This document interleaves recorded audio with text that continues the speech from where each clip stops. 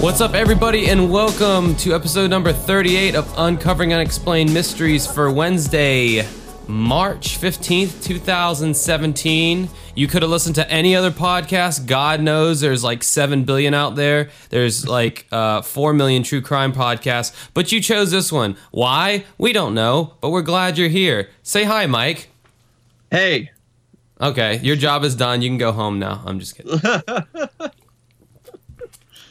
How's it going there, old Mikey boy? I'm doing fine. Saw Kong Skull Island last night. It was a lot of fun. It was really entertaining. It was a throwback to the old school action-adventure creature features that didn't take themselves too seriously, and it was really refreshing to see that in the theater. So if you like that type of film, I definitely recommend Kong. I heard it did really good at the box office. Yeah, it did pretty well. That's good. It's good that a movie besides a Pixar or a remake can do good at the box office nowadays. Well, shit, King Kong is kind of a remake. Well, it's not really a remake. It's a prequel. It's its own thing. So it's not really a remake. It just has Kong in the film. But they use Kong in a way that you have not really seen, because he's a protector of Skull Island. So that's the whole thing. It's his turf. And I love that about the film. It's not the same, oh, he's a misunderstood ape, and he's in love with this girl, and she's like his wife, and then in New York, and then, oh, Beauty killed the Beast, or whatever. Just, yeah. That's cool. I got tattooed recently. Most of you who are listening to this have seen that tattoo already. Finally got Mr. Robert Stack completed. Well, he's not totally completed. His tie has to be colored in, but yeah, I now have Robert Stack on my arm with hair. He doesn't look like a seasonal migrant worker anymore. He actually looks like how he's supposed to look. He doesn't look like Mr. Clean. Yeah, or something. Yeah, I got a Sunday I went in and got an 8-hour session of abuse. Anyone out there who's tattooed at all knows that 8 hours of getting... And I'll tell you something, man. If you get anyone who's listening, if you ever get a portrait tattoo, know that you're in for a lot of pain, a world of pain, because what they do is they focus like hours on the face, just getting, especially if it's an elderly person like Robert Stack is on my arm, they got to get all the wrinkles, all the everything in that one little, maybe size of like 2 50-cent pieces kind of area. So a needle's just constantly going in that area for hours. At first, because it's on the outside of my arms. Yeah, just for anyone who doesn't know, the outside of your arm doesn't generally hurt to get tattooed. It's not bad at all. But when they're going over and over and over in the same exact area, it's like it starts to become pretty hellacious. So I did that on Sunday, and then the next day he had someone cancel. So I was like, well, shoot, I better jump on this opportunity and get the inside of my arm done, because I want to get a full sleeve on my left arm. So I took the opportunity to get more work done. So that was another 5 hours, but this time it was on the inside of my arm, and it's a space-themed sleeve. It's like outer space. So I got like this black hole thing going on the inside of my arm, and it's sucking in all this light and stuff, and it looks really cool. Holy shit. The inside of your arm sucks. I'm telling you right now. People say when you get tattooed, oh, your endorphins kick in after a while and you don't really feel as much. Not true with the inside of your arm. It sucks the whole time. It feels like a dull razor blade is trying to tear through your skin.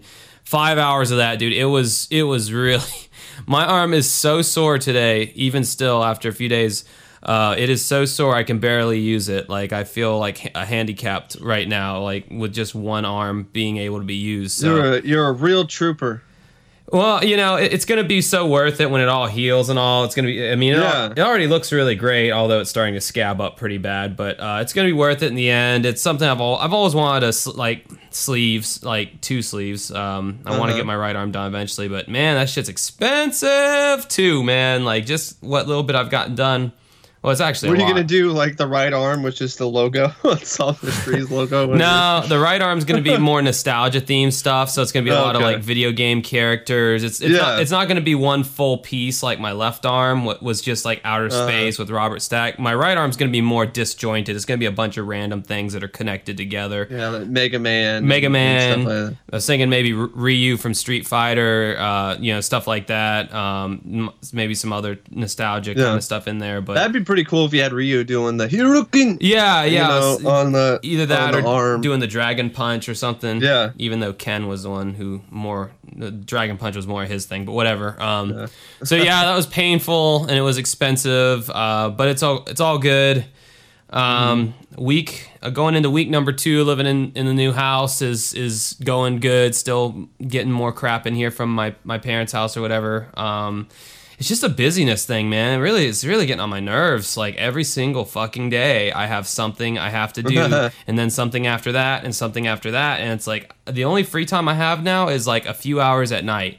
And it's like here I am, a single guy, no kids, no wife, no girlfriend, and yet I still have like no time. How did this fucking happen? This is not how it was supposed to work. Well, I mean, if you get up earlier, maybe you have more time, right? Yeah. You can do it that way. It's kind of a trade-off. Do I want more free time in earlier in the day or late at night? And with my DJing job during the week, it's like I am not going to go to bed early after I get out of my gig. So sometimes I don't get home until like 2 o'clock in the morning. I'm not going to go straight to bed as soon as I get home. I'm going to stay up for a few hours. And then I know. Then the days I don't have to work, well, I'm not going to like change my schedule around just for those 2 days I have off and start going to bed at 8 p.m., so. Well, I'm not saying go to bed earlier. I'm saying get up a little bit earlier. Oh, I need my beauty rest. for this whole thing here, as I'm gesturing to my body and face, for this needs about 8 hours of sleep. I have to have it. But anyway, I shouldn't be talking anyway because I'm not getting up earlier anyway. I want to, but I've been so used to getting up whenever that my body is just like, fuck it, I don't care. And then it's just honestly kind of frustrating because I'm like, damn it, I really should be getting up earlier. This is getting a bit nuts. Yeah, well, I mean, that's how I've always been. Even in junior high, like on summer vacations and stuff like that, summer break or summer holiday, whatever the hell you non-Americans out there call it. I would find myself like naturally going to bed at like 3-4 a.m. That just seemed like the time where I was like, okay, because staying up anytime past that for me seemed like a little too extreme, but going to bed before that time just seemed a little too early. So that's always been. Well, I guess it seemes like you and I are night owls, so Yeah, I mean, that's just absolutely. a natural thing. I mean, I just don't. Yeah. I'm on the computer a lot too, so that doesn't help because apparently that keeps you awake. And speaking of keeping people awake, season 3 is on Amazon Prime, but finally they have put episode 2, the missing episode from season 3, is on Amazon Prime now. Oh, they just like skipped. so- They just omitted an episode. Yeah, they forgot. Remember, it said like episode 1, then episode 3. I'm like, where the hell is episode 2? I'm still working And on now- season 2. And I'm still working on season 1, so I just try to savor it, that type of deal. So that way, I always have some UM to watch. I just don't have a whole lot of time to like just sit down and watch chunks and chunks of, I just don't have the time to do it. I mean, I would probably do it, and then also too, I had the VHS rips before this came out, so it's like I've already seen a lot of those segments. Some I haven't. So I'll I like watching them again anyway because the quality is just so much. It's like watching it in a brand new light to me. Yeah, because the quality is just so much better. True that. So if you'd like to see my Robert Stack tattoo, you can like us on Facebook at facebook.com/uncovering unexplained mysteries. We also have a very lively, poppin' jazzy group going on called Uncovering Unexplained Mysteries podcast or whatever. You can search that group on Facebook. It's people joining it like every hour. There's people asking to join the group. It's a closed group, so it's more a sense of privacy in there. But that group seems to be really where all the interactions come from. Join in on the fun. We could always use more people in the group. Yeah, I love how people will just kind of taken it and ran with it and like kind of turned it into their own little thing. Like, I feel like it's not even like, I feel like it has nothing to do with us anymore. It's just, people just doing their thing in there, and that's great. Yeah. And, again, thank you, Thomas Hatfield, for being a moderator and doing all the stuff that you do in there, and it's appreciated. So, yeah, you should go and join that group. It's very lively, and yeah, it's like the Facebook pages, these fan pages, and not just for our stuff, but for anything, they're so lame how they're set up. Like, you go and you post something on a page you like, and it just shoves your comment off to the side and no one even sees it. It's so stupid. Like, there's no interactivity or anything doing it that way. So it's like, I get more interactivity from my subscribers on YouTube than I do on my technically YouTube Facebook page. Yeah. So yeah, absolutely. So that was definitely a good idea. Also, we're on Patreon. If you'd like to support us on there, it's patreon.com/uncovering unexplained mysteries. We think we're about to revamp some of the benefits and all that, and kind of like spice things up a little bit. Not due to lack of participation or anything like that, but we feel like we can give people a little bit better value for the tiers. So be looking out for that. We're definitely the upper tier is going to be. We're going to add a live chat or whatever. So if you want to see me and Mike's mugs on screen right in front of you, don't know why you would want that, but if you do want that, you get. I think that's going to be the upper tier, the $20 tier or whatever. So the people who are already up there, you're good to go. We're gonna schedule that soon. We're gonna go and change everything around, and the bonus segments will be I think on a lower tier, so you don't have to necessarily be on the higher end to get the bonus segments and stuff. Maybe we'll do live streams in the future of episodes or something like that. Yeah, that would be fun. There's a lot of cool stuff we could do, as long as you people keep hanging around. So it's always good to call your crowd you people. That's not offensive in any way. You people. So let's dive right into. What do you mean, you people? Let's dive right into these segments here. I don't have a whole lot of time personally, unfortunately. And we haven't even talked about the order that we're going to do these in. So this is kind of like a lotto right now. So what are you feeling, Mike? First segment we're going to talk about. Let me think. I'm spinning the wheel right now.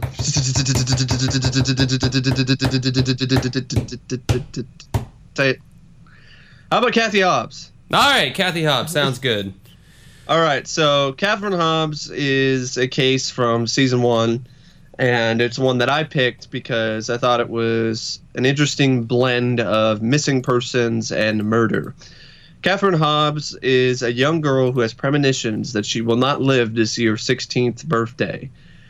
On the evening of July 23rd, 1987, 16-year-old Kathy Hobbs is reading a romance novel in her bedroom of her home in a Las Vegas suburb. At 11 p.m., she told her mother, Vivian Hobbs, that she was going to the local supermarket. As is her mother quoted here. She came out to me and said, Mom, I'm going back down to the store to buy a book. Give me a kiss before I go. And I said, why? I'll be up when you get back. And she said, well, I'll probably stop and talk to the kids, so you might be in bed when I get back. So I gave her a kiss, and that was the last time I saw her. Kathy often walked a block and a half to the store late at night. Usually her friends hung out at the apartment swimming pool, so Kathy's mother wasn't worried. Assuming that Kathy would be with her friends, Vivian went to sleep. Then at 3 a.m., she says a strange dream woke her up. I woke up out of a sound sleep. I felt like I had been hit on the head. And all of a sudden, I got a very peaceful feeling, and I thought, well, it's over now. And I fell back to sleep. That's this kind of typical sort of thing you hear from people who have experienced things like loss of life in their family. So when a loved one is passed on, they have this. Sometimes there's also apparitions that are associated with it as well. But it's like they get this feeling like, oh, something's not right. And then, okay, it's all right. The next morning, Vivian discovered that Kathy's bedroom was empty. The Las Vegas Metro Police homicide detective Lieutenant Kyle L. Edwards investigated the case, and he's quoted here. He says, "Within the first day, we had tracked down friends, relatives, and had done a very extensive media campaign on the television with Catherine's picture. At the end of the second day, we were convinced that Catherine had probably been abducted." Kathy's family had been terribly worried about her. As a child, she had frightening premonitions, several of them that said that she would die at an early age. When she was 8, she became even more specific, telling her friends that she would not live past the age of 16. Vivian did what she could to help her daughter. Can you imagine that? Just having these, having nightmares is bad enough, but consistently having these nightmares about you dying at an early age. Yeah, I think it's kind of bullshit as far as like her having anxiety about that. I've known a lot of girls, specifically girls for some reason. I don't know what's up with that, but I've known a lot of my friends who are female who have these kind of premonitions. My friend... well, I didn't know that, so... Yeah, my ex-girlfriend, she's convinced that she's going to die before the age of 30. And all that stuff's kind of silly. With the... Actually... Never mind. I won't get into my ex's business, but with her lifestyle, she may not actually live to be 30. But well, for example, John Belushi said he'll never live past 30, and he didn't, and that's because he was he knew how much of a hard partying and drug guy he was, how much of a druggie he was.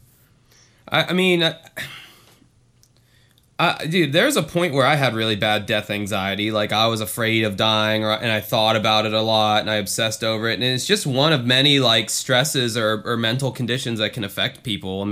Death anxiety is a real thing, and it can be irrational. You can be a totally healthy, totally normal person and have this overwhelming death anxiety. It's all kind of just bad mental thought processes that if you feed into it too much, it'll become an obsession. And sounds like that's what happened with her. But the thing is, what makes it creepy to me is that it didn't necessarily happen exactly the way that she thought it was going to, but it did happen.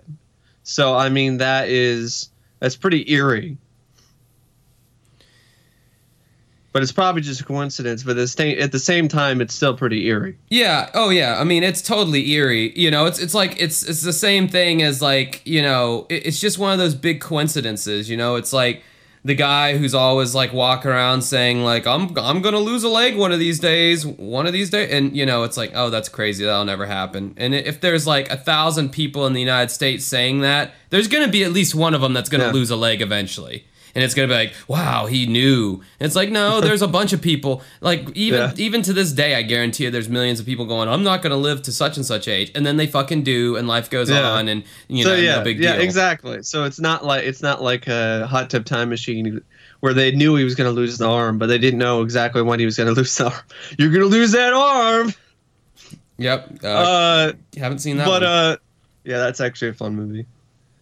So anyway, she's quoted here. She said, "She did not have a happy childhood. Her father and I went through a divorce when she was 8 years old. She and her father were extremely close. When she was in the 7th grade, a very good friend of hers died of heart disease, and that affected Kathy very much. One of the main reasons we moved to Las Vegas was to give Kathy another chance to get away from the environment she grew up in. After the move, Kathy blossomed and made new friends. But according to her mother, as Kathy's 16th birthday approached, her fear of dying returned. She got very teary-eyed one night and told me, 'Mom, I don't want to get any older. I want to be a little girl.' And I told her, 'Kathy, we all have to grow up. It's not the easiest thing in the world to do, but we all do it.' And she told me, 'I'm not going to.' She didn't think she'd make her 16th birthday. So she's like Peter Pan now. 'I'm not going to grow up.'" So Tupac over here doesn't think she's going to make her 16th birthday. Okay. Tupac. Kathy spent all of her time in her room and would not leave the house. Then on the morning of her 16th birthday, she was surprised and relieved to find that she was still alive. She now seemed to have a new enthusiasm for life. And Kathy's sister, Teresa Hobbs, remembered how she began to go out again and started making plans for her future. She was ecstatic. She came out and said, "I made it, Mom. I made it. I'm 16. I did it. I'm alive." This also reminds me just how dumb teenagers are. Yeah. Because I remember when I was 15, I was friends with this girl who started dating this guy that I like hated, and this guy, I guess, became friends with this other guy who was into like Wiccan stuff and witchcraft and all this other kind of stuff. And I know Wiccanism isn't necessarily witchcraft, blah blah blah. For the most part, I guess Wiccans, the Wiccan religion is positive for the most part, from what my understanding.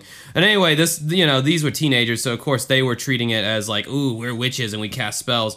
So we were chatting on like Yahoo Instant Messenger or something, and it was right before my family left for vacation to Orlando, and we had gotten some kind of argument, and the friend supposedly put a spell on me that something bad was going to happen to me in a week, or I was going to die. I don't exactly remember the details.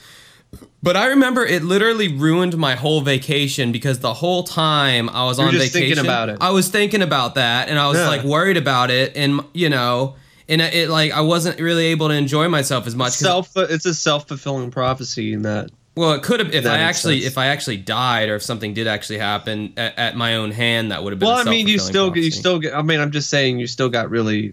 Oh yeah, stressed out about it, and it ruined your vacation. So in a lot of ways, something bad did happen. Yeah, that's true. Fair enough. But yeah, so like then of course the time came and went when the spell was supposed to happen, and nothing fucking happened. And you know, now would like 28-year-old Josh, would I have ever believed that for a second? I would have laughed at them and been like, dude, stop playing D&D and go get a life, you fucking nerd.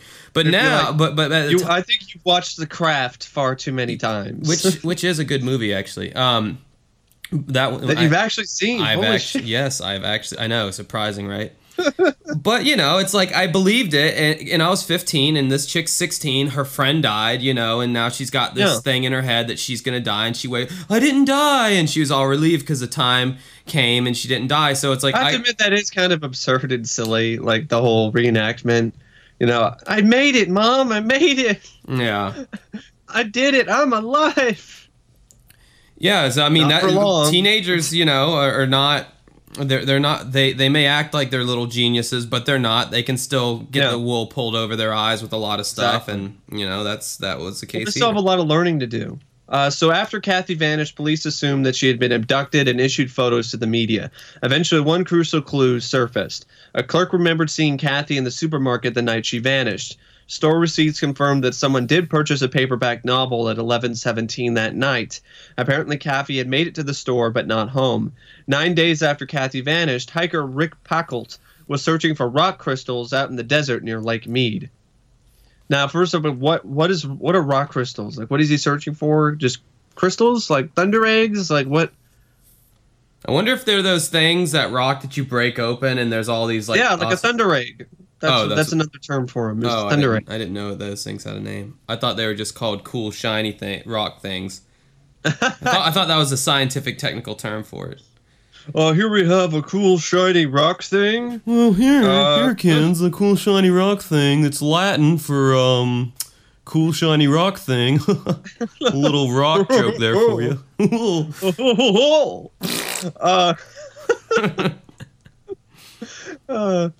So I was walking. Rick is quoted here. He says, "I was walking back to the car, and it was probably 150 feet, 200 feet from the road, and was stopped by a very strong odor. I decided to see where it was coming from or what it was, and that's when I found Catherine's body." Now that is horrible. He even says it's the most horrible thing I'd ever seen in my life. I had to sit down and gather my thoughts and make sure that what I was looking at was real. I don't know. I probably would never go searching for rock crystals out near Lake Mead ever again after that. Yeah, that would definitely put a bad taste in my mouth as far as whatever you were doing, and then you find a body. You know, that would definitely be like, yeah, that is now no longer as enjoyable to me now because of that experience. But then again, I don't know. Maybe you get over it. Lieutenant Kyle Edwards was first on the scene. Within probably 20 minutes of our arrival, we knew it was Catherine. There was no doubt in our own minds that it was Catherine. It does get very quiet, and you can't help but look at it and see your own children and say, for the grace of God, there goes one of mine. And at the time, your immediate feeling is to run home, grab your daughter by the arm, and bring her to the scene and say, This is why I say no. See, no, that wouldn't be my first reaction, Officer Yeah, I know. Douche. Like, that was pretty fucked up. No, actually. I would never take my kid to a fucking dead, rotting body and be like, see? Look at it! Look at it! This is why I tell you you can't go see the fucking New Kids on the Block by yourself. You know, you got to stay in. It's like, no, you sick fuck. You would ruin her for life if you did that. What's wrong with you? You can't go out with your friends to go see a late night showing of Power Rangers. Jeez, that guy's one guy who likes being right, apparently. Yeah, I guess. I do remember that. That was something that stood out. I was like, that's pretty douchey. Pretty douchey behavior right there. Tire prints of the scene showed where a vehicle had pulled in, turned around, and left. Investigators also found 2 rocks splattered with Kathy's blood. The coroner concluded that she died from repeated blows to the head. Vivian recalled her daughter's premonitions. She was 16 years, 3 months, and 3 days old when she was killed. So she made it to 16, but not much after that. But she was right. She wasn't going to live to be an adult. After Kathy's death, several letters were found in a room addressed to each member of the family. They were dated 1 month before her 16th birthday. The one to Vivian read, "Dear Mother, in the event of my death, you shall get this letter. I hope you live happily, and I don't want you or anyone else to dwell on my death. I love you all very dearly. You were good to me, and nobody else could have been a better mother. Keep me alive in your heart, and don't ever forget me. Love always." Almost sounds like a suicide note. Yeah, it does. Exactly 3 months after Kathy had vanished, a call came into the Las Vegas Police Department. Their answering machine recorded this message from a man who may have witnessed her abduction. He grabbed this girl in front of the store on a desert inn in Maryland. "This was a few months ago. I've been out of town for a few months, and I wrote this down because she was screaming. I pulled over in the car. She was a very young girl wearing a white jacket and pink pants. And the guy's name, he hollered to him. He pushed her in the car, and his name was Robbie." Lieutenant Edwards is quoted here again. He says, the theory that we have is that she was abducted between the store and her apartment by one or more suspects. We think she was driven to the lake that night and killed that evening. The caller reported the license number of the car, but did not leave his name or phone number. The police checked the license number and discovered it did not exist. Today, the murder of Kathy Hobbs remains unsolved. Her mother and Las Vegas police hope that the witness will call back and give more details, or that someone watching may recognize the voice of the mysterious caller. But there actually is an update to this case. It was actually solved. Her murder has since been linked to Michael Lockhart, who was convicted for a series of murders in Texas, Indiana, and Florida, and executed in Texas in 1997. Since he had already been sentenced to death in the 3 states, Nevada did not pursue prosecution. So, yeah, Tupac Hobbs over here, who's convinced that she was going to die, before she actually died, and actually wrote letters and stuff before it actually happened. Yeah, it's a coincidence, the whole thing is just a big coincidence, like I said. Well, it still is awful and horrible. It's a horrible thing to happen to somebody. You just go out and get a paperback book at a store and then come back and you get, abducted and then murdered. That's awful. Now, I do feel that she should have not have done that night. If she saw that the friends weren't there at the pool, she should have been like, nah, I'll just read another book that I have or something. Or go to bed. Well, it's because of show. Like I say time and time again, it's because of shows and incidences and news reports like this is why people stopped letting their kids do this kind of stuff as much. It still happens, like, absolutely, but I don't think the frequency. I think back in the day it was just a no-brainer maybe to let your kid go out and go to the store unattended, or walk down the street to. But I don't even understand how that would be even a good thought process even back then. It just doesn't make sense to me. I think that our fear culture and our news and all that is so deeply embedded in our thought processes nowadays to where it's like, yeah, we could never imagine that. But I just think back then it was just a much more innocent, well, not innocent, but a much more naive. There probably were still things like that where it was like, I don't want you going out by yourself. But then at the same time, it's the kid has their own control of their own body. So that's one of those things where, you could say something, but it doesn't necessarily mean that the kid is going to follow your directions and not go out. That happens all the time. Yeah, I mean, I remember my mom went to see Pink Floyd up in the Boston Arena back when in the 70s when she was a teenager. She saw Pink Floyd on the Animals tour, and her girlfriend like took the subway, and they went, navigated their way from their house all the way to this concert and then back, and well, that was a little bit different because she was with her girlfriend. Yeah, it wasn't by herself. But I get it. But I totally get what you're meaning there. These kind of there's stuff like that would happen without incident all the time. So I think people were just like, oh yeah, sure. But I think nowadays it's kind of like, hell no, I don't care, what the circumstance is. You're not doing this, that, or the other by yourself, especially if you're a female, because hey, not trying to be gender whatever the fuck, but females trying to be sexist. Yeah, females get preyed upon because they are easier to prey upon, and males are the ones doing the preying for the most part. Can't really think of many instances of some teenage boy getting abducted by some older woman and getting killed, although I'm sure there's like one or two cases of that happening. There probably is some cases like that. But there are cases of teenage boys getting abducted, just not necessarily by an older woman. Well, 90% of the cases are older men who prey upon younger women, I mean, that's just an undeniable fact. So, I mean... Or sometimes men of the same age. I mean, that happens on campuses. They're around the same age. And there was like a rapist that was at Clark College, and they actually got him, though. They didn't reveal who it was, but, they said, we took care of the situation. The person is incarcerated. They're banned from the campus. Point being, when it comes to this kind of stuff, men can be real bastards more so than women. I mean, I would never do it, and you guys listening out there, you guys would never do it, I don't think. Maybe you, though. Yeah, you. You know who I'm talking to. You listening right now. Would you do that? I hope not.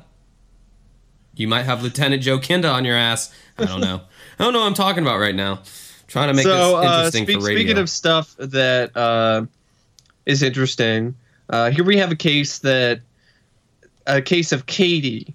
Now, this is one that I remember seeing on the VHS rips, and I was like, I definitely wanted to talk about this sometime, because this is a case that was such bullshit that Unsolved Mysteries was like, oh, hell no. We're debunking this shit. Hell nah.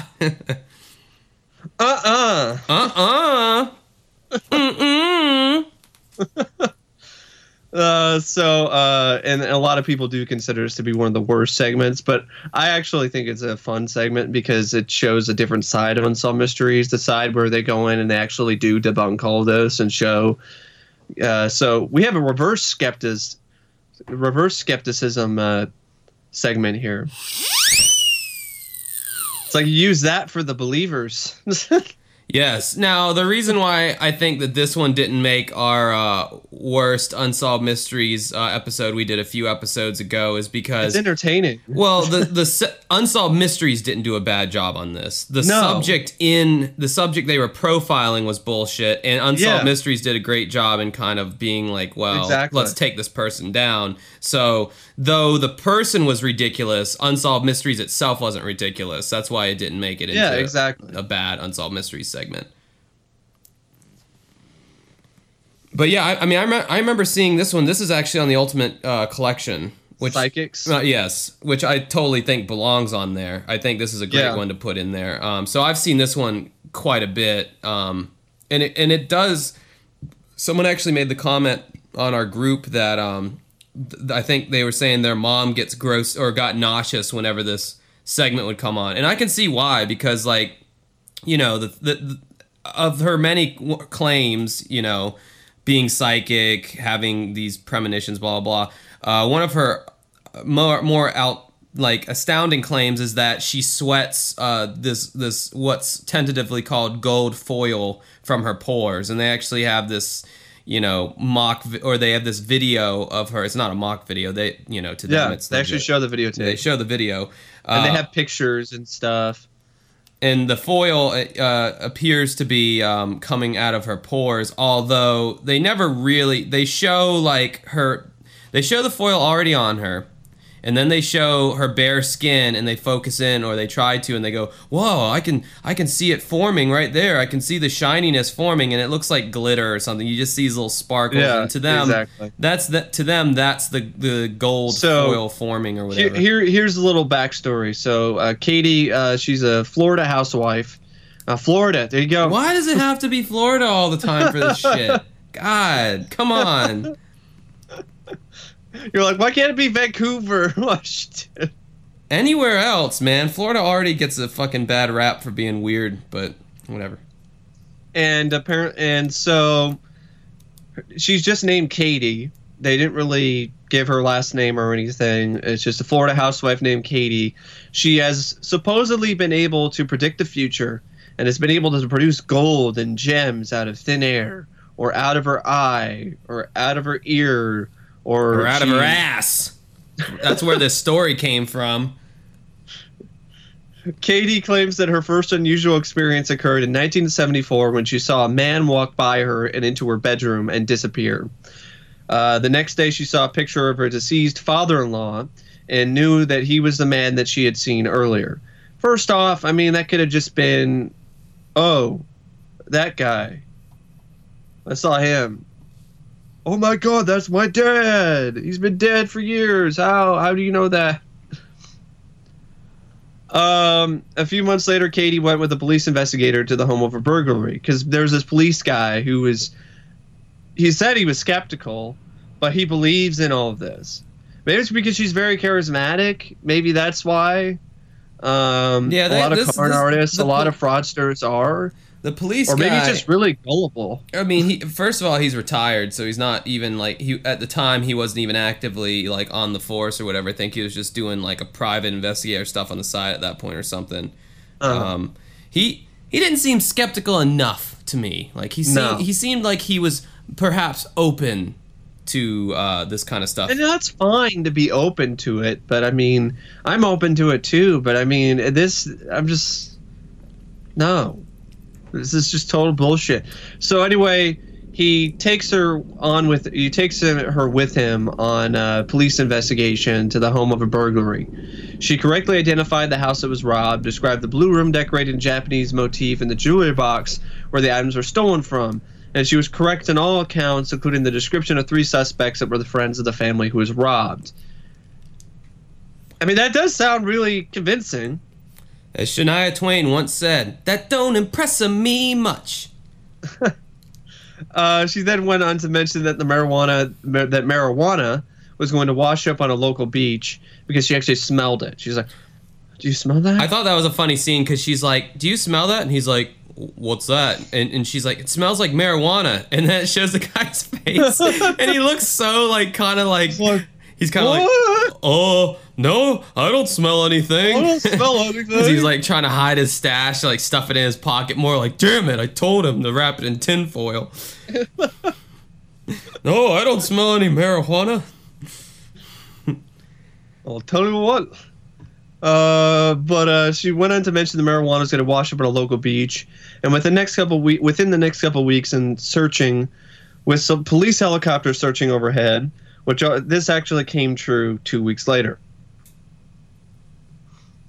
But it was well documented that marijuana had washed up on that beach before. So that could easily just been something that she just picked up on. I'm just going to say right now, like, all this other shit was like, okay, fine, psychics can, like, pick up on this stuff. That's cool. Like up until later on in the segment, I was on board. I was on board with Miss Katie. I was that's the thing. That's what makes it. I felt the same way too when I watched this. I was like, well, okay, psychic, okay, you know. Smelled a little bit of weed, okay, you know. Whatever. Maybe she is psychic. Yeah, totally. But on board as of right now, on board. But then, here's where things go off the rails and into a dumpster fire. So in 1986, Katie began producing gold-type foil from her pores and was videotaped several times. In 1990, Katie was videotaped having a diamond-shaped object fall out of her eye and several other objects appear out of nowhere, seemingly out of nowhere from her body. Most skeptics believe that she is a clever fraudster, but others believe that her mysterious powers are real. Sorry, I just had to be twice in this episode because that's where you lost me. That's where you fucking diamonds coming out of orifices in your body. Hopefully, only mouth and ear orifices, not any others. And foil, it's like, okay, you know, your little act, it was doing good, could have been believed, maybe, you know, it was true. I mean, even in her interview, she looked off to me because she's in front of the camera and she's telling her story and she keeps looking down repeatedly. That's usually a sign of somebody who is not telling the truth. No, I never even noticed that. Blah, blah, blah, blah. Oh yeah, she did that repeatedly during her interview on camera. So for me personally, that just was a tell for me to be like, okay, she's making this shit up. And they actually had skeptics and actually had people who were interviewed who recreated these things. There were some people who maybe the show hired that recreated the gold foil sweating by using gold leaf purchased at an arts and crafts store. Yeah, they actually they're like, they were like interns or there was something like that. And she's like, yeah, we went to the craft store and got this gold leafing and put some hairspray on it and put it on me. And it's been on me for the past 4 hours now. And there's some on my mouth here. And she sticks her tongue out and it's on her tongue. And she's like, I can talk fine and sometimes swallow normally or whatever. And she's like, it's on my stomach and it's on my back. And I'm sitting there going, yeah, show me your stomach and your back. Yeah, it looks good. I like that gold foil. I'm sorry, folks. She was a little bit more attractive than Miss Katie, I have to say. Yeah. I'm a dirty old man. Anyway, but yeah, no, they're a dirty white boy. Oh God, there's a singer at one of my karaoke gigs named Dirty White Boy. Don't remind me of that guy. I get to see him tomorrow. Yay. But yeah, I mean, so it was easily replicated. They also did the gem falling from the eye. It was easily explainable by a magician who showed how she could secrete the stone in between her fingers below her ring easily and pop it out at the right moment, which he showed on camera. It's a sleight of hand trick where you just take this diamond and you put it into the space in between your two fingers. You hold it together. He showed that you could gesture, you could gesticulate and move your hands around and everything, and nothing would fall out. And then you put your hand in front of your eye, and then you just open the finger and open your fingers, and it would fall down. And actually show it on camera. Because they slowed the footage down on Unsolved Mysteries. They slowed the footage down, and it shows her opening her fingers, and then the diamond falling out. And they have like a yellow circle to show, like, see, this is bullshit. Right here is where the bullshit is. Now, you know, in the realm of believability, when it comes to like certain things like psychics, yes, I believe that people can have extra sensory perception. I believe to a certain extent, like energy fields can be tapped into by human beings, like the lady who was able to make the telephone go across the room, and the electric lady where the microwave fired up. And these people have such more of an air of authenticity to them because they're afraid of these things happening. They don't want them happening. This chick that we're talking about today, Miss Katie, she seems like a charlatan. She seems like a circus act. Like she is totally... She reminds me of the people back in the early days, like in the 1900s, who were the spiritualists, who had the whole sort of stuff. Oh, look, the ectoplasm, you know, all of that. They thought the ectoplasm was... They captured ectoplasm on film, and it was just a photo trick. Yeah, or I mean, it also reminds me of, you know, I guess what I'm trying to say is when the bullshit meter kicks in high gear for me is when people start saying they can either manifest objects from their body, like these gems and gold foil, or when they can take out objects from someone's body without any pain, aka Gary Magno and his ability to reach into your body, psychic surgery, and reach out and take out, you know, bad like pieces of flesh and stuff, which actually just turned out. All it is it's just chicken parts. So when they start saying that they can manifest like objects from nothing, like that's when I'm like, okay, that just can't happen. That's just an impossibility. That's when I really start kind of going, south. Well, yeah, I with mean, it. when, to quote fellow group members, Eileen Wilson Young and Matt Frazier, when you start having sweat porn and gold bukkake coming out of your pores, then I call bullshit right then and there, and I'm just like, nope. Yeah, we got some funny people on that we group do. or whatever. Some of the stuff they say. I love that one, gold bukkake. Yeah, you guys are fucking hilarious, man. You guys should start a podcast.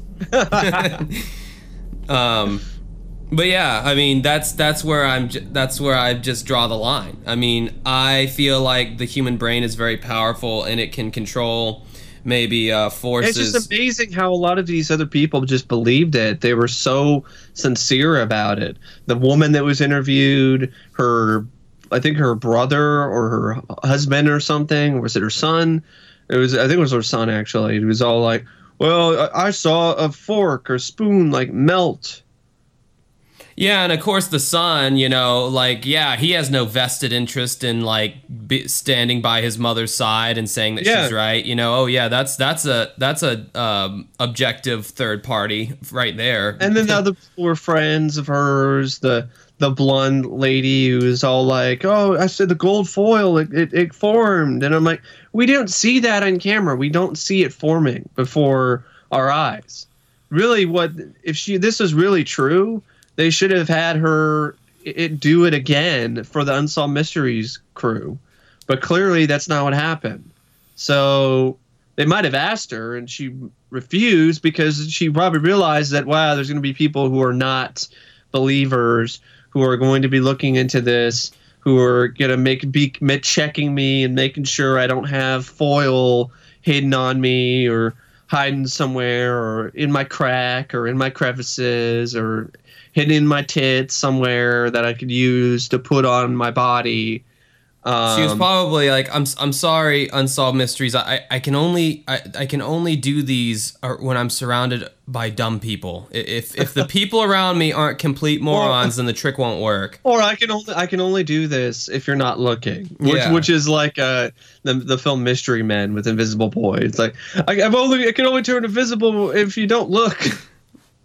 Yeah, and I mean, and the fact that William Roll was nowhere near this segment also kind of lends it to be bullshit to me because, as everybody already knows, I mean, William Roll is a stamp of authenticity. I'm just joking. William Roll doesn't typically deal in the psychic world. He's more in the ghost stuff. But I think he was there for the girl who threw the phone across the room. Yeah, he was. Correctly.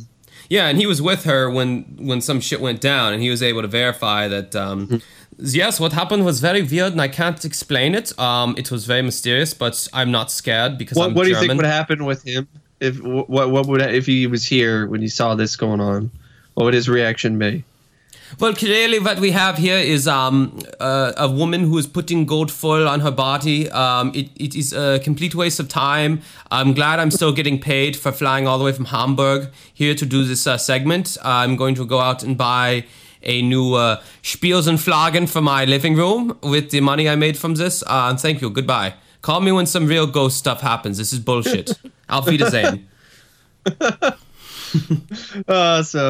could not have said it better myself. Thank you, Mr. Roll. But anyway, I don't know what else to say about this case. It was a fun one to talk about, though. And sometimes it is fun to talk about cases that are not really real. Like it's just a bunch of bullshit, and the skeptics are right. She could have opened her own arts and crafts store and be like, I sell gold foil and trinkets from my body. And everyone's got like their shopping carts full of this stuff, and then when she says that, they're like, ooh, never mind. Let me put this stuff down and slowly back out of the store. Fucking weirdo. Let me put this stuff back. Those diamonds have been in my ears. Do you still want them? No, I'm good now. I think I'm gonna go outside and throw up. See you later, Miss Katie. You don't know where these things have been. Now I do, and that's not This Not a gold good thing. foil has been on my inner thigh. Doesn't that make it special to you? Yeah, I'm especially gonna throw up. And to be clear, what they were saying, the breakdown of this stuff was like 20% zinc and like 80% Copper. Copper, which still, I mean, if her body can produce copper prices are pretty good right now, I think. So Yeah, because originally we're like, if it really is gold, we're like, then why doesn't she sell it? yeah, save it, melt it or down. something. Yeah, make gold bars out of it. Yeah, so and she'd be a millionaire by now, but clearly that's not the case. And from everything we've learned about Unsolved Mysteries, she's probably dead now because everybody from this show is apparently dead. She died from copper and zinc poisoning. Yeah, from all the putting all this stuff on her body falsely. That probably Hairspray. Yeah. Poisoning of the So this is someone decided to post it on the group, and I think we decided that this would be a good one to talk about because I mean But if she's alive, that's fine. I mean, we don't want this to sound like hey, I'm glad she's dead. No. wow, that's fucked up. So I hope she's alive and well, but I hope she's not duping people anymore. yeah. She probably won't be able to in today's day and age anyway. Well, I mean, not in first world countries at least. I'm sure she could go to a third world country still, and they worship her or something like that. All right, up next, finally, we have the Kecksburg UFO. This is something I've been wanting to, I want to talk about all the UFO cases eventually. I've been trying to save them like a juice, you don't want to run out of all your juice too soon. This is a long episode, a long segment. Yes, it was. I would imagine that this would have taken up a large portion of... It was a two-parter. I think it was originally shown in like one part on one episode and then shown in a second part. But in episode 1 of season 3 on Amazon Prime, they put both parts in there. Oh, Mr. Bike Douche is coming down the road. Yay. Be nice to see that suppository from Kecksburg land on his ass. Go, yeah, for real. So he couldn't use that stupid thing anymore. It's so fucking loud, that motor on that bicycle. Anyway, Kecksburg UFO, twilight, December 9th, 1965. A brilliant light streaked through the skies over Canada and the United States. Thousands have reported to have seen its light, which could have been seen for hundreds of miles in all directions. Near the village of Kecksburg, Pennsylvania, 40 miles southeast of Pittsburgh, Rob Landy and his brother Ray were riding their bicycles. Quoting Ray here, "We were riding around and we just happened to look up into the sky and we saw this thing coming over across the top of the trees. It just glided right across the sky, like right across the tops of the trees." Yeah, you already said that, Ray. "It scared us. We didn't know what it was or what to think about it. Just dumbfounded. And then it disappeared and we ran." And then his brother Rob said, "You knew what an airplane looked like. You knew what a helicopter looked like. And that didn't look like anything we'd ever seen before. And the angle that it was coming in, you just knew that it had to hit the ground." 3 miles away, another local boy, Randy Overly, also saw the object. He said, "I was playing by a creek at the time and heard this deep hissing noise. And I looked up in the sky and saw an object coming at me from a good distance away. And it flew right at me from a pretty good distance. It flew right over the top of me, no higher in the air than 200 feet, and it was going no faster than a small airplane would go." So that's important that we're establishing that it's not going super fast at this point. For later, that becomes important. Nearby, Nevin and Nadine Kelp were playing outside when the object flew overhead and crashed in a ravine about a mile away. "This ball of fire came through. It's something I've never seen before and never seen since, and seeing the smoke at the time down in the holler there." Now let's take a second here. I'm from the country and all, but someone please tell me, what the fuck is a holler? Holla? A hollow? He said hollow. I don't think he said hollow. It sounded like he said holla. As a holla. It might have been... It's just his accent, because I think he was meant to say hollow. Okay, well, for anyone listening out there, if there's a difference between a hollow and a holla or holler, let me know, because I've never heard that terminology before. And I've holla, holla. Holla, holla, holla, holla, holla, holla, holla. I've lived out in the country all my life, never heard the term holla.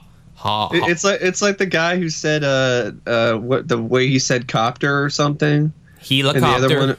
Yeah, helicopter. Yeah. Yeah, that was a Texas UFO. I don't know what a helicopter is, sir. For the strange, It's like I don't know what a holler. Yeah, I have no idea. Are you hollering? Is that where people holler is down there? I saw it down in the holler down there, where people holler about things.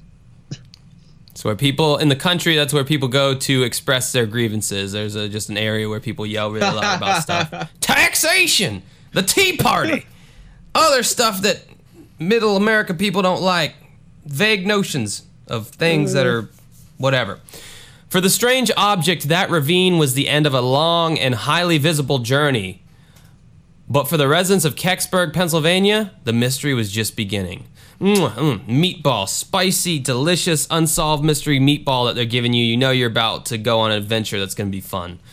In the next 25 years, the townspeople would grapple with the perplexing question, what fell from the sky that night? For the first time on Unsolved Mysteries, 10 of these eyewitnesses have come together to tell about what happened on a night that they will never forget. After Nevin and Nadine Kelp returned home, their mother had heard an emergency appeal on a local radio station. Quoting the mother here, named Frances Kelp, the radio said something about if anyone had an airplane or something missing, to call them. And I called and said it was no airplane, it was just a piece from an airplane, and it landed right near my farm. She's assuming. You should never assume, Frances. Come on. Come on now, Frances. Don't assume. The radio host thanked Frances for the information, and Frances put the event out of her mind until the phone rang again within 2 or 3 minutes. It was a man from the U.S. Navy. He said that she should watch the area, and should anything strange develop, to call this specific number. And then she said, shouldn't I just call the fire department? And he said, no. You call us, we'll call the fire department. At that point, Frances called one of her girlfriends, but it wasn't very long until the operator came onto the phone line to clear the line and said that there was an emergency call.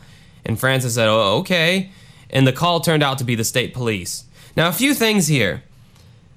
If you see something crash in the woods and somebody ever calls you from a mysterious number and says, hey, if you see anything strange develop, call us, I'm going to be like, no, motherfucker, you come down here right now and protect my ass, because I don't want to see anything strange come out of these woods. And B, why would anything strange, why would you even say that? Why would you even say if anything strange happens? If it's just a downed aircraft, nothing strange should be happening. It should just be smoke and shit. It's not the Ghostbusters calling. You know, there's something strange. Yeah, in the neighborhood. Something strange in the neighborhood. Yeah, no, there shouldn't be something strange in my neighborhood. He shouldn't have used that wording even. He said, hey, if there's a burned, charred body walking out and he seems to be on fire, maybe call 911 or something.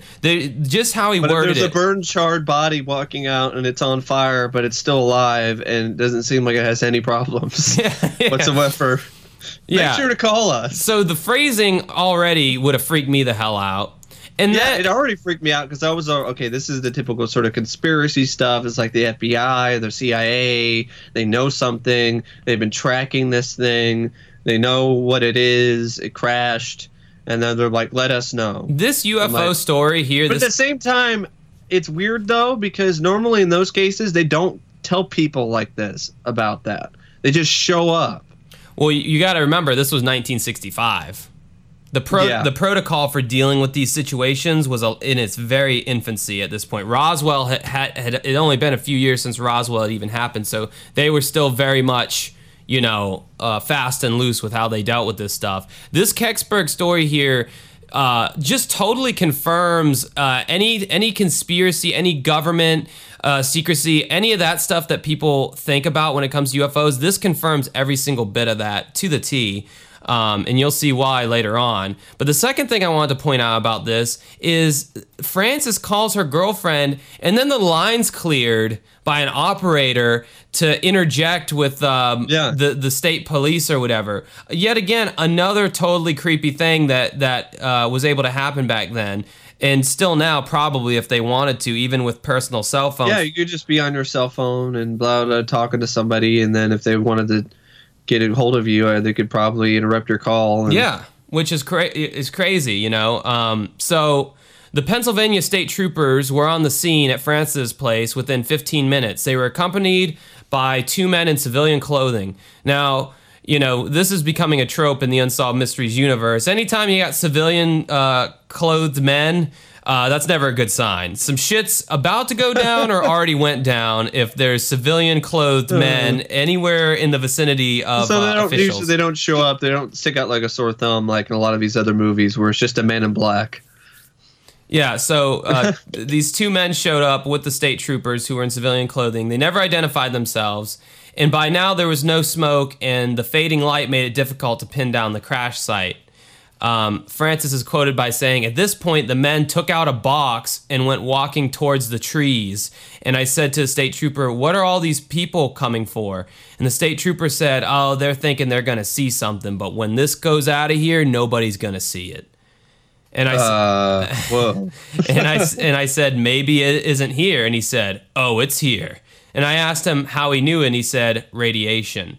And in the reenactment, it's really creepy because these plainclothes civilian people, they just pull out this box, with this radiation wand, and they start walking towards this holla with this device.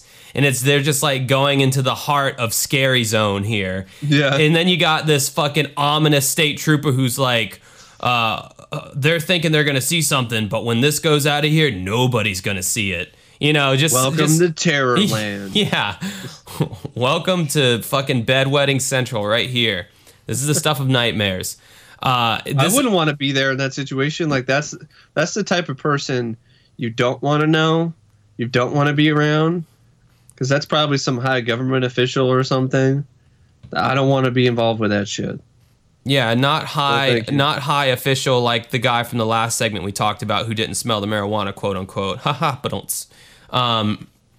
But yeah, this is a great segment because I remember this one from my childhood too. I don't know why it's taken so long to talk about this particular one. I guess it just I forgot about. So, well, we actually had somebody in the group who they brought it up. Yeah. Brought it up. So located less than a mile from Kecksburg Village, this ravine that we're talking about runs east to west for 800 yards, cutting across several farms. The object appeared to crash more than half a mile from the Kelp's home. As night fell, several other teams left Kecksburg trying to find the crash site. Volunteer fireman Jim Mays led a search group to a promontory overlooking the ravine. According to him, he said, "When we went up to this road and came to the brow of the hill, and stopped down to the right in the holla were these blue flashing lights. It wasn't searchers down in the woods. It was a real bright blue, light, like a welder's light. The flashes seemed to be timed. At what intervals? I don't know, but it was timed. It wasn't flash bulbs or anything like that. At that point, the troopers decided to close off that area." I actually covered this when I did the video, my top 10 favorite Unsolved Mystery segments. No, I didn't cover this one. This was in my revamp versus the... so I do want to bring this up. This was in my revamp versus the original Unsolved Mysteries video because I wanted to bring this up because in the Dennis Farina portion of this because the Dennis Farina episodes covered this. And at this particular moment that I'm talking about, where he's talking about he went to the promontory, the brow of the hill overlooking the holla, whatever that is, and he looked down, and it shows the blue lights. Now, in the original, it just shows the blue light flashing in the ravine, okay? And Unsolved Mysteries left it up to the audience to figure out, okay, so that's where the crash thing is. It's down there, and there's the blue light. On the Dennis Farina one, it adds all these graphics on screen and all this this beep, beep, beep, beep, beep, this computer noise and shit. And then it actually, this type comes up on the bottom of the screen and it goes unidentified object. And it's got pointers pointing to this blue light. No shit. They just got done telling us about this thing in this ravine and how there's these blue flashing lights and it's mysterious. That's all we needed to know to surmise that this very next thing they show in this very next scene was this very thing they were talking about. But no, the Dennis Farina revamp, they assumed that we were all a bunch of dumbasses and they have to have graphics on the screen pointing unidentified object right there. All the hand-holding, it just... No shit, Sherlock. Right, I don't even get me started on that revamp. I hate that revamp with a fiery passion. So meanwhile, hey, for those of you who are who live in the UK, or I mean, I think the UK actually has, which is kind of lame that you can watch Unsolved Mysteries in the UK, but not in Australia or some of these other places. Or Canada. So for those of you who live in Canada and Australia, hey, I mean, if you enjoy the Dennis Farina one, cool, but I'm glad you have something Unsolved Mysteries related to watch, but hopefully the Robert Stack versions will be available for you, and then you will see exactly what we mean, and then you'll be like, wow. Or just go and watch my video on my YouTube channel. It'd be night and day.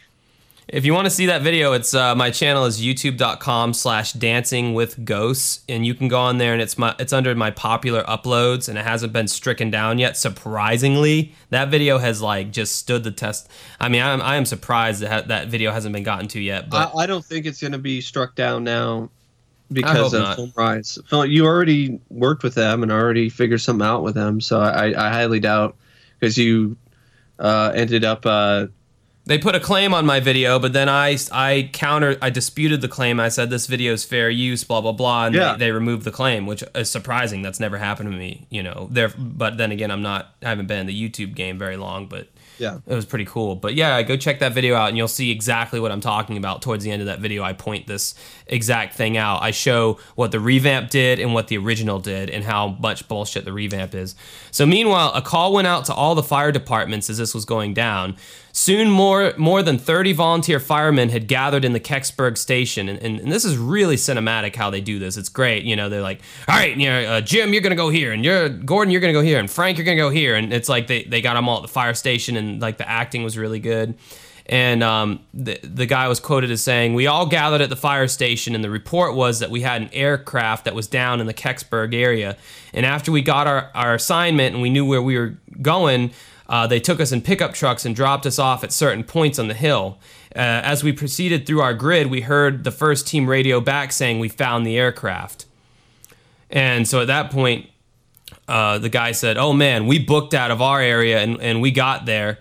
And it was the great scene that they show here, where they actually reveal this this spacecraft in this ravine, and it's a really big. The props department did a great job on this, because I thought it looked pretty good, for that budget, and for I just thought it conveyed the UFO really well, Yeah, and by the way, it was Jared Yeager who requested the I forgot to put his name down. And I believe it would be pronounced Yeager.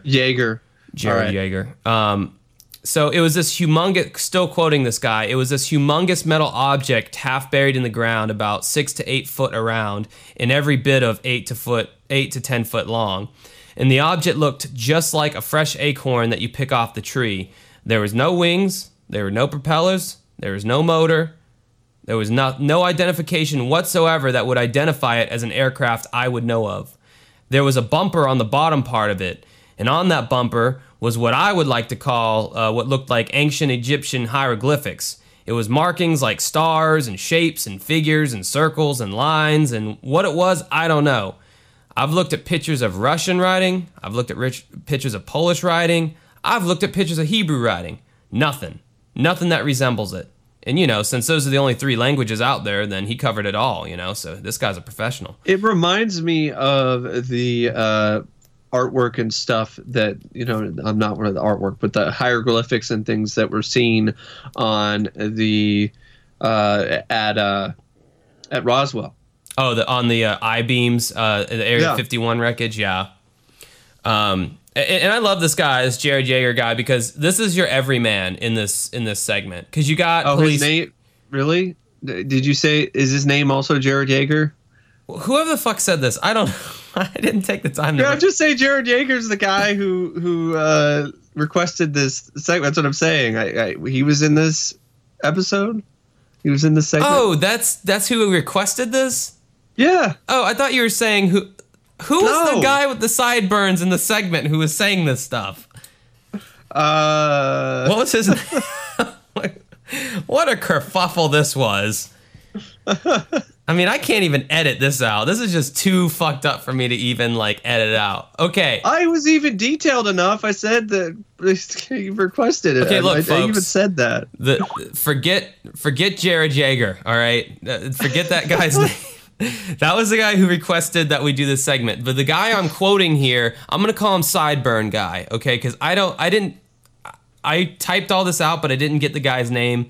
I was strapped for time. Sideburn Guy is the guy who said we all gathered at the fire station and blah, blah, blah. Sideburn Guy was the guy who said, we saw this humongous object and it, I've read, Russian, Polish, Hebrew writing, nothing resembled it, blah, blah. So Sideburn Guy said all this. Not I think Jared his Jaeger. name was James Romanowski. James Romanowski. There we go. James Romansky. Romansky. Yeah, he was a volunteer fireman. Okay, thank God we have a name now. So James Romansky is the one saying this. And what I like about James Romansky, and Jared Jaeger, you might be an everyman too. I don't know you. You might be a blue-collar guy. But James Romansky, I liked him for this segment because you had police officials there interviewing. You had a UFO researcher later on that we're going to get to. And this guy's just your everyman. This is your, hey, I don't know what the hell this was. This is what I saw. So I thought he added a nice balance to this to having him in here, and he was a good interview. That's why they use so much footage of him, is because this was kind of a character, even down to his sideburns that connected to his mustache. I thought that was pretty cool. I might actually start doing that. Not really. So he's saying how he saw, it's got these markings on here, and so then he says, we were all standing around this thing wondering what the heck it could be when finally here come two men through the woods and they took one look at the object and immediately told us to leave and that this area is now quarantined. They said, we are taking over. We are in charge. Get out of here. So we started walking out of there. When down through the woods, here comes more military. So we left there, and by the time we got back to the fire department, this place was wall-to-wall military. Within 3 hours of the crash, military personnel had set up a temporary command center in the Kecksburg fire station. They promptly restricted civilian movement in the area. An hour later, the military authorities commandeered a farmhouse near the ravine. Lillian Hayes and her family had been living in the house for just over a month. Now, again, in this scene, I thought it was awesome to see, all these military personnel just standing at attention in this farmhouse. They, literally just commandeered this like this was wartime or something. Lillian Hayes stated, while the military was coming in and out of my house all evening, they were making a lot of phone calls and just standing in groups talking. I have no idea who they telephoned. No calls ever came up on my bill. I thought that was also, again, really creepy and confirms what everybody already believes about when government gets involved. They're making all these phone calls to all these clandestine numbers. No number even ever comes up on the phone bill. So there are numbers out there that are so secretive, or there's some code that you can dial on your phone to where nothing even shows up on the phone bill, to where there's no way to find out what number that even was. So I thought that was pretty interesting. The village of Kecksburg, with a population of just 250, seemed to be invaded, first from the sky and now by the U.S. military. Official military records acknowledge operations that night, however, they state that nothing was found. Eyewitnesses tell a different story. Soon, hundreds of curious spectators accumulated on nearby roads to try to get a look at the mysterious object that had landed in the woods. The crowd was looking into a small ravine of trees. Then they saw something had bright lights on it. Eyewitness Bill Weaver said, sometime later I seen a box truck, a van-type truck, pull up there. There were some men that come alongside of it. They were dressed in moon suits, we called them at the time. They had a 5-foot box, about 5 foot square. They carried it into the ravine. The box Bill Weaver saw seemed too small to hold the object itself. Was there someone or something inside the object that the military wanted to remove? Before long, an Army officer appeared on the scene and ordered the crowd to disperse. Bill Weaver goes, hey, what's going on down there? And then the military guy goes, you'll have to leave now. And I thought the reenactment was really good. And he goes, he told me that unless I moved my car and got out of there, they would confiscate my car. Again, this is just the level of just the government just coming in and strong-arming. Just how brazen they are. Yeah, just strong-arming these astonishing. people. into their will, get out of here or we'll take your car and we can legally do all this stuff. I mean, this is how scary, when the government wants to like really step in and flex their muscle, like they really can, and there's nothing us as citizens can really do about it as of right now, I mean, unless you want to get a militia together and fight the government or something, which I am not advocating, and I'm not trying to turn the podcast into this kind of like shortwave radio conspiracy theory time or anything like that, but I'm just saying, like, when the government gets to this point to where they're like, hey, not only do you have to leave, but we can legally like confiscate your car. It's kind of the same thing with Glenn Dennis at the Area 51 thing, where the guy was like, hey, you don't tell anybody what you saw. And Glenn Dennis was like, you can't tell me that. I'm a civilian. And he said, if you go around spreading rumors about what you saw here today, there are going to be people picking your bones out of the sand.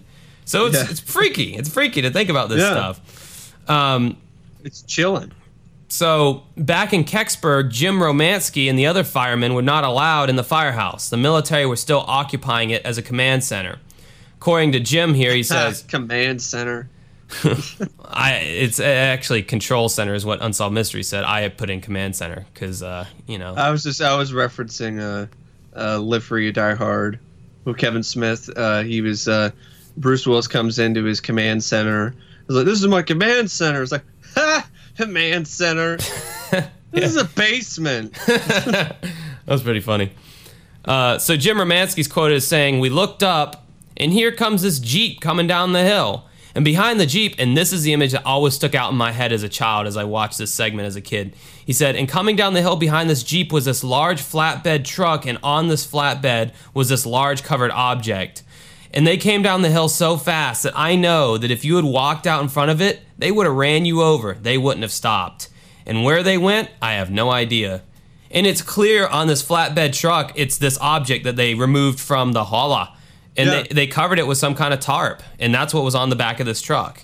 And I just remember seeing as a kid this flatbed truck drive down the road with this covered object on the back. It was so freaky, So, I didn't see this as a kid, but that is one of the images that did stick out to me when I saw this on the box set. Yeah, this is one I saw as a kid that actually really freaked me out about UFOs for a while. Because I'm like, holy shit, because it seems so legit. Local. Yeah, legit and local. Like, this could have happened in my neck of the woods, because I lived out in an area that looked kind of like that when I was younger over at my parents' house. So then in your backyard. Then they bring in this Stan Gordon guy. Now, Stan is a local researcher who has spent 10 years interviewing dozens of Kecksburg witnesses. He has a few theories on what could have happened that night. One was that it was a meteor, basically, but it was coming down at a northwest to southeast trajectory. The object seemed to make a 20-degree turn east at Cleveland, Ohio. New data suggests that the object made a turn to the south and then made another turn to Kecksburg. Within several miles from the crash site, witnesses say this object came in at a very slow descent. Now, Stan is sitting here saying, meteors do not come in at a very slow descent. Meteors do not make controlled turns. This object did. It glided in. So he's throwing that out as a theory, but he's saying, like, yeah, this is a theory, but, I don't believe it, and I don't think anyone else believes it. You might as well either. bring out the sound effect for that one, because that's just... really, because that's definitely deserving of that sound effect. Because that doesn't explain the hieroglyphics on the object either. Well, I mean, it made controlled turns, and it basically... And it made controlled turns, so there's basically no way you have the magic bullet form of meteors here, doing all these zigzags and stuff, which, again, meteors don't do. Then he's going on to say, going back to NASA records, they apparently have no loggings for any kind of space debris for that date and time of this observation. Stan obtained an official Air Force report of the Kecksburg incident through the Freedom of Information Act. Now, let me just say, I think there should be like an Unsolved Mysteries board game, and like anytime the Freedom of Information Act is used in the show, someone takes like a shot or something. Like, I love this Freedom of Information Act, and I love how often it's used in the show. This is almost as great as when William Roll appears on the show. Whenever a Freedom of Information Act is invoked, an Unsolved Mysteries fan gets their wings. There was quite a lot of interest in this object from the Houston Space Center, NORAD, the Pentagon, chairman of the Office of Emergency Planning even. And the official explanation was that it was likely a meteor, and the search was called off at 2 a.m. and that nothing was found. That's what this act this official Air Force report stated that nothing was found and the search was called off at 2 a.m.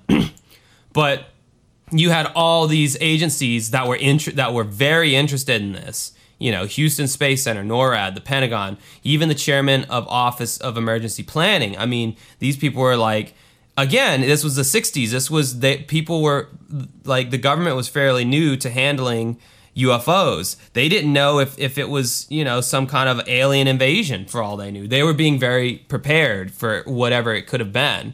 And at the same time, keeping the general public in the dark about anything. Another eyewitness, John Hayes, reported seeing a military convoy coming out of the ravine, and at the end, he saw this flatbed truck, and on the flatbed truck was again this covered object, and he said it was about the size of a Volkswagen Beetle. This truck pulled up right by his house. He like looked out his room and saw this thing basically driving through their yard. I guess he was that close to this ravine. According to Stan Gordon, eyewitnesses identified the military unit as the Air Force's 662nd Radar Squad based out of the Pittsburgh area. Gordon believes that this squad was part of a top-secret operation that investigated UFOs. There's no log of this incident in the squadron's records. The government has not told us everything they know about the Kecksburg case. Quoting Stan Gordon again here. Official reports that the military put out, and this is Jim Romanski again with the Everyman opinion about it. The official reports that the military put out, as far as I'm concerned, are a bunch of bull. If this thing was a meteorite, why didn't they just bring it out and say, here it is? Let the reporters take pictures of it. Let the firemen see it. Let the people of this area see it. Why the big mystery? And then Stan chimes in saying, I think when we get down to eliminating everything we've known about the object, we have two possibilities here. Either A, we're dealing with a highly advanced space probe, probably of a foreign nation, that appears to be highly technical from what we knew about 1965. Or two, the possibility exists that we might be dealing with an alien spacecraft. The Air Force declined Unsolved Mysteries' request for an inquiry. Now that's another thing that could go into the Unsolved Mysteries board game. Anytime a official military body denies Unsolved Mysteries' request for an inquiry, then you would take a shot or something as well. But the Air Force declined Unsolved Mysteries' request for an inquiry. The report concludes that nothing was found. Some people in Kecksburg disagree. Robert Stack just ending on another fucking brilliant note there. He sticks the landing, as usual. So yeah, it was a long case, but it's a good one. It's a two-parter, so that's why it was so long. There's a lot of juicy details in this particular segment. It definitely is one of my favorite UFO segments on the show because they have all these different people that are interviewed. They all have a similar story. What do they have to gain by making this stuff up? And it's just this whole sort of thing where, yeah, I mean, I could buy, some UFO that crashed in some small town somewhere, and there are a lot of people still believe in this town to this day. I mean, it's a kind of a tourist attraction. They have like a mock-up of what the spacecraft looked like, and you can take pictures with it. Oh, wow, I didn't know that. And there's some guy who has the actual prop from the show in his personal collection. Now, see, even as I was watching this segment, I was saying to myself, that is a prop that I would like to own from the show. There's some guy already beat you to it, so yeah. That might be a good question that Thomas could pose in the group. What prop from Unsolved Mysteries would you most like to own? I want to own the giant. It was this big Unsolved Mysteries. It was kind of like a plaque that was hanging from the ceiling in the background, and I think some of the later seasons. It's the purple one. It's this purple plaque that has the logo on it. Oh yeah, that's cool. For me, it would probably have to be Stack's trench coat, or I'd have to think about that one. But first thing that jumps to mind is Stack's trench coat, obviously. Or a phone from the telecenter would be cool too, like a phone from the actual set of the telecenter. That'd be really rad. But yeah, no, I want this that official Unsolved Mysteries hat. That's what I want. Because I know. apparently, I remember reading that some people actually got it from John and Terry when they still had them. Like they sent letters, and then they would send them stuff. Oh, dude, Show. there's Unsolved Mysteries swag, official Unsolved Mysteries swag out the ass. I'm sure that John and Terry had, or maybe still have, just for posterity's sake. They gave stuff to employees, like a clock. Oh, that's so cool. Yeah. But you know what's great is like there's no, like it's not like Unsolved Mysteries is this big fad trendy thing right now, so it's still probably fairly easy to acquire this stuff without paying through the nose to get it. Not necessarily. No, these are pretty rare items, so for the most part, it seems like when they show up, it's kind of expensive. Mike, don't be a party pooper. Okay, all right.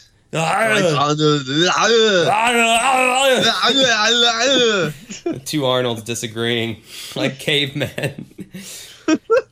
But yeah, I love that case. I wish I could talk a little bit more about it, but I really do got to get going. I have a gig that I got to run and go and do now in Jacksonville, Florida. Well, I think we talked our people's ears off enough about it anyway. But, I mean, it's clocking in here at about an hour and 30, about typical length here. So So that's the show. That's this week's show. I hope you guys enjoyed it.